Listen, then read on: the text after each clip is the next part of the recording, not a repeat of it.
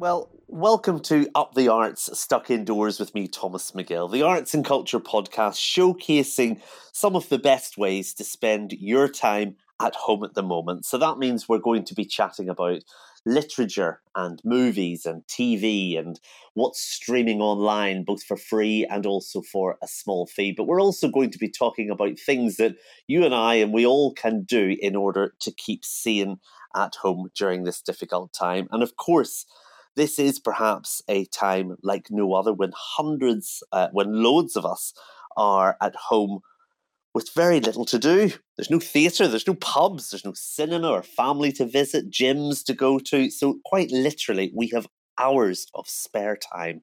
So what could you be doing to make some of that time as productive as possible? Many will spend it catching up on books that have been in the corner for, well, quite a while. Some will watch TV. But what about if you decided to write a book? Some say this pandemic could lead to a boom in self-publishing. Well, with me today is Rutger Browning. He's CEO of Story Terrace and joins me now. Hello there, Rutger. How are you doing? I'm doing very well. Thank you for having me on the show, Thomas. Thank you for taking the time out to chat to us. First of all, tell us a little bit about Story Terrace. Yes, very simply put, Story Terrace helps people to turn their life story into a book. And we do that using professional writers. So across markets, we work with over 600 professional writers that we match with people based on their background and their personality. So is that a kind of a ghostwriter? Is that a ghostwriter? It is a ghostwriter. So they're all ghostwriters. Most freelance writers have multiple jobs. So some of them are authors and they work with us as a ghostwriter. Some are journalists and work with us as a ghostwriter. Some write content for businesses and work with us as a ghostwriter. So there's a wide variety of roles that a lot of writers have to kind of make ends meet. So you're certainly steeped in that world of publishing and authors. So you've got your ear to the ground. And it's kind of obvious that, of course, more of us, when we're spending time at home, are going to use that time to read and to get at and to access books that we wouldn't perhaps traditionally go to. And already I'm hearing that book sales have rocketed in recent weeks. What have people been buying then? Yes, it does sound very logical. I personally, I had to adjust to working from home, and it seemed quite busy the first period. But now that I'm getting used to it, I'm also starting to think, what books can I start reading, especially over the weekend, now that we have to stay at home. Exactly. Well, what is popular, and how have we seen that growth manifest? The growth that we've seen as a general trend over the last years is that, especially for printed books, that memoirs and biographies are growing incredibly fast. Over the last 5 years, they've grown by 23%. So that doesn't include the period that we're experiencing right now. It will be very interesting to see whether memoirs and biographies continue to be so important, or whether actually people want to indulge in more fiction during this time where we're already looking at the same four walls for many hours a day. I think Waterstones have already said that they have seen sales soar by about 400%. And what was interesting about what they said is that it's these longer novels and the classics that people are turning to. That really surprised me. I thought people would have been looking for more kind of shorter books, bits of uplifting, more modern writing, but that doesn't seem to be the case. Perhaps it's sort of that list that people have that they're now trying to get onto that they haven't gotten onto for years, and that includes some classics, or maybe they give some comfort in these uncertain times. But I'm with you in the sense that I think going a little bit into different directions and trying out something new could be fantastic over the coming weeks. It definitely is an opportunity. And of course, since we're at home, as you quite rightly say, another opportunity is that opportunity to actually try and write something. I know I've always had it in the back of my mind. I want to write a book, but I wouldn't know where to start. Are you seeing that there's a more evidence that people are going to use this time, do you think, to do that? It's definitely evidenced in our sales. In general, there's been a longer term trend where a lot of people have always had in their minds that they want to write a biography or some family memoirs. But what we've seen in the last few weeks, of course, when the crisis really broke out with the business, we were concerned whether people were still interested in our service. We do a lot of interviews at people's homes normally for their books, but we have switched that to video calls and phone calls. And actually, our sales have grown faster than ever before over the last couple of weeks. So if that's anything to go by, we are seeing that. And I'm sure more people are also trying at home to start writing for themselves. Yeah, well, I mean, you can make lots of mistakes, and it doesn't really matter when you're just writing it for yourself. But if it's going to be something you intend to publish, what sort of tips would you suggest people take on board whenever they begin to write? Really start with setting objectives. A lot of people are trying to set too many objectives with their books. They want to reach many different audiences. They have different kinds of messages that they want to bring across, and it's very hard for your book to find a place when you do that. So definitely think about that up front. Who do I want to reach? What do I want the message to be? What kind of other books are out there that are successful in that same genre or in that same direction? You obviously shouldn't write the same book, but that will be incredibly helpful to think about. The other thing that we do for people that are first-time authors, we work with a questionnaire where we basically get people to jog their memories if it's an autobiographical story, to make sure that they get into the right frame of mind and they start making some decisions around what matters most to them. A questionnaire of around the book, around the idea, or around their lives in general. How does that work? That's around their lives, because we are focused on biographies or autobiographies. It is around people's lives.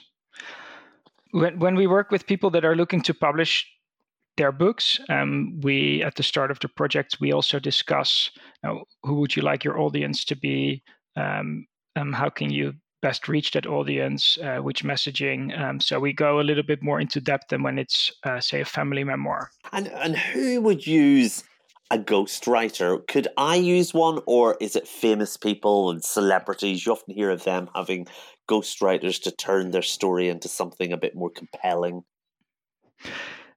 So actually, I set up Storytears to make sure that anyone can access a ghostwriter. I regretted myself that I didn't record my grandparents' life stories, and then I realized how many incredible writers were offering their services on freelancer platforms. And so from there, I saw that there was a lot of high quality writers available, and I created a service so that anyone can access them. And what we do for our clients is we look at their personality and their background and what they try to achieve, and then match them with a writer that they feel very comfortable with and that can very well write in the style of their voice. Sounds a bit like a dating app. It is. Right. We definitely think that we are more precise than Tinder or Grindr in terms of how we match people. Absolutely. Well, that's the book written. The next challenge, of course, is then trying to get it published. And traditionally, that has been an absolute nightmare to find a publisher. But nowadays, we can self-publish, and you suspect that that's going to grow as a way of getting books out there as well. It's growing incredibly fast. And last year, self-publishing grew to 1.6 million new books by 40%. So it's an astonishing growth, and it's fantastic that so many people are able not only to write their own story but also share that with others. And obviously, Amazon is the main place where people do that. But interestingly, what we're seeing is there are many more places and ways for people to start self-publishing. What always fascinates me about that is it's okay to self-publish, but how do you get to be able to tell people that your book actually exists on Amazon or Blinklist or Wattpad or any of those platforms? You know, that stage that the publisher often helps with is missing from the self-publishing, or am I missing something on that? No, that's absolutely right, Thomas. I mean, if you just place your book on Amazon and you're not famous, it's highly unlikely your book will be found unless perhaps you write on a very specific topic that a few people will be searching on and where there are very few books on available. For example, if 2 months ago you had written a book about the coronavirus, probably people would have found you. But if you'd written about anything else, you get a little bit lost in those 1.6 million books that were published last year. So there are different ways to go about it. One is you can do it yourself, and you can read up about how to work with keywords, how to get reviews on your first books, how you can give away some books. So people may start talking about your book and basically climbing the ranks of Amazon. What we do for some of our clients, and which other people obviously do as well, is you can work with someone who's experienced in terms of helping you get found by the right readers that are interested in your topic in any event. So they are very experienced in how to work with these keywords, who to give your book away to, etc., how to make a discount, for example, on an ebook early on in your self-publishing journey.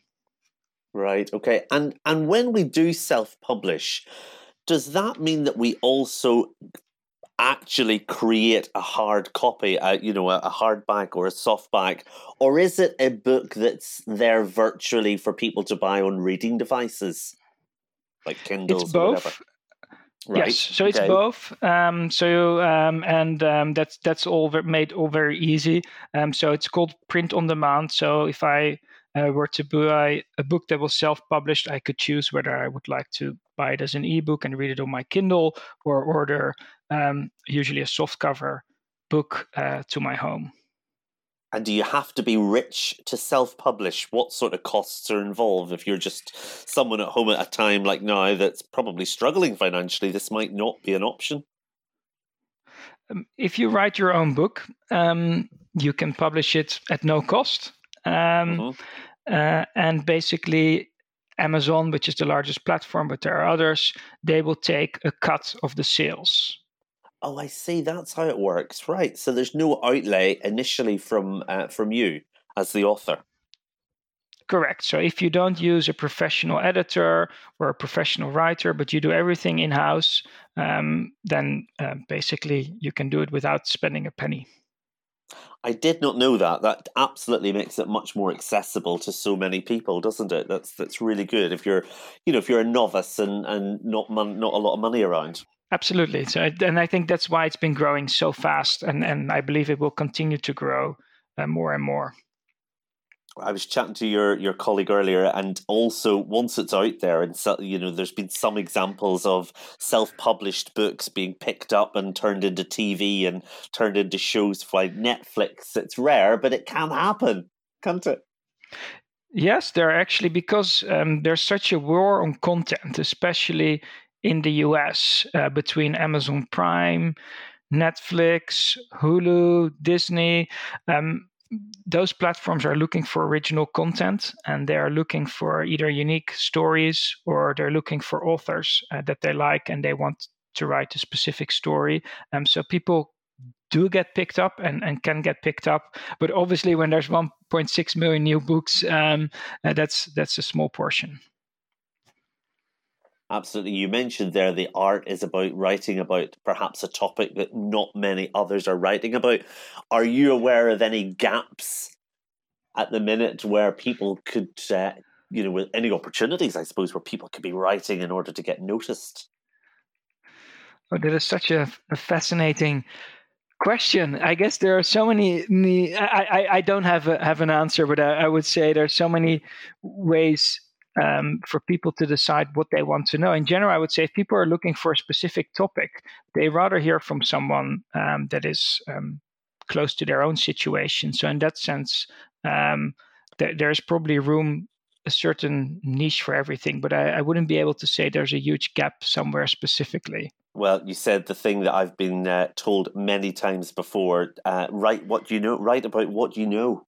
That's the key, I think. Absolutely. Isn't it? It's also more enjoyable when you write about something you actually know, and you can spend more time on researching it and gathering other opinions. It should be a very enjoyable process. So you're behind Story Terrace. Have you written a book? I am in the process of writing a book. I was supposed to meet my writer in April, and now we're having to switch also to doing video calls. Okay, so are your ghostwriters then available to do that? The business is carrying on and probably busy at this time. It is actually very busy, and we are carrying on. And even though the majority of our projects used to be a writer going to the client's home, and both sides really enjoyed that, we're having really good experience now doing it with video calls, where we can offer people a more choice of writer. In the UK, we have over 150 writers, and now geography is not a constraint anymore. Absolutely. Well, Rutger, I hope our chat has given some of my listeners food for thought, and there might be more books being added to that 1.6 million self-published books in the coming months and years. If they're interested in perhaps getting a ghostwriter, how can they do that? People can reach Story Terrace through our website, which is Story Terrace. That's TERRACE.com. Excellent. Well, I suspect you might have some people genuinely interested in this and contacting you. So thanks for having a chat with us. Great pleasure, and we're looking forward to hearing from them.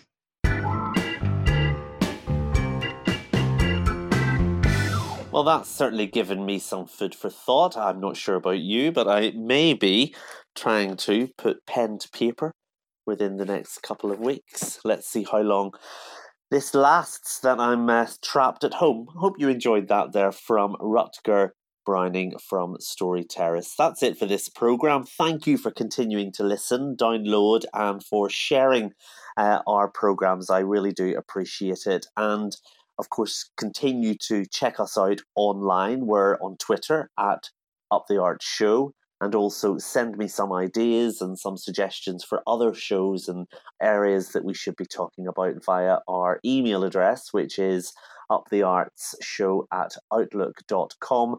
And of course, the website, uptheartspodcast.com. Until next time, we are trying to get programmes out as quickly as possible, covering a whole range of different subjects. So we're intending to release a programme every Monday, Wednesday and Friday evening for the time being. I hope we're able to do that. Until next time, stay safe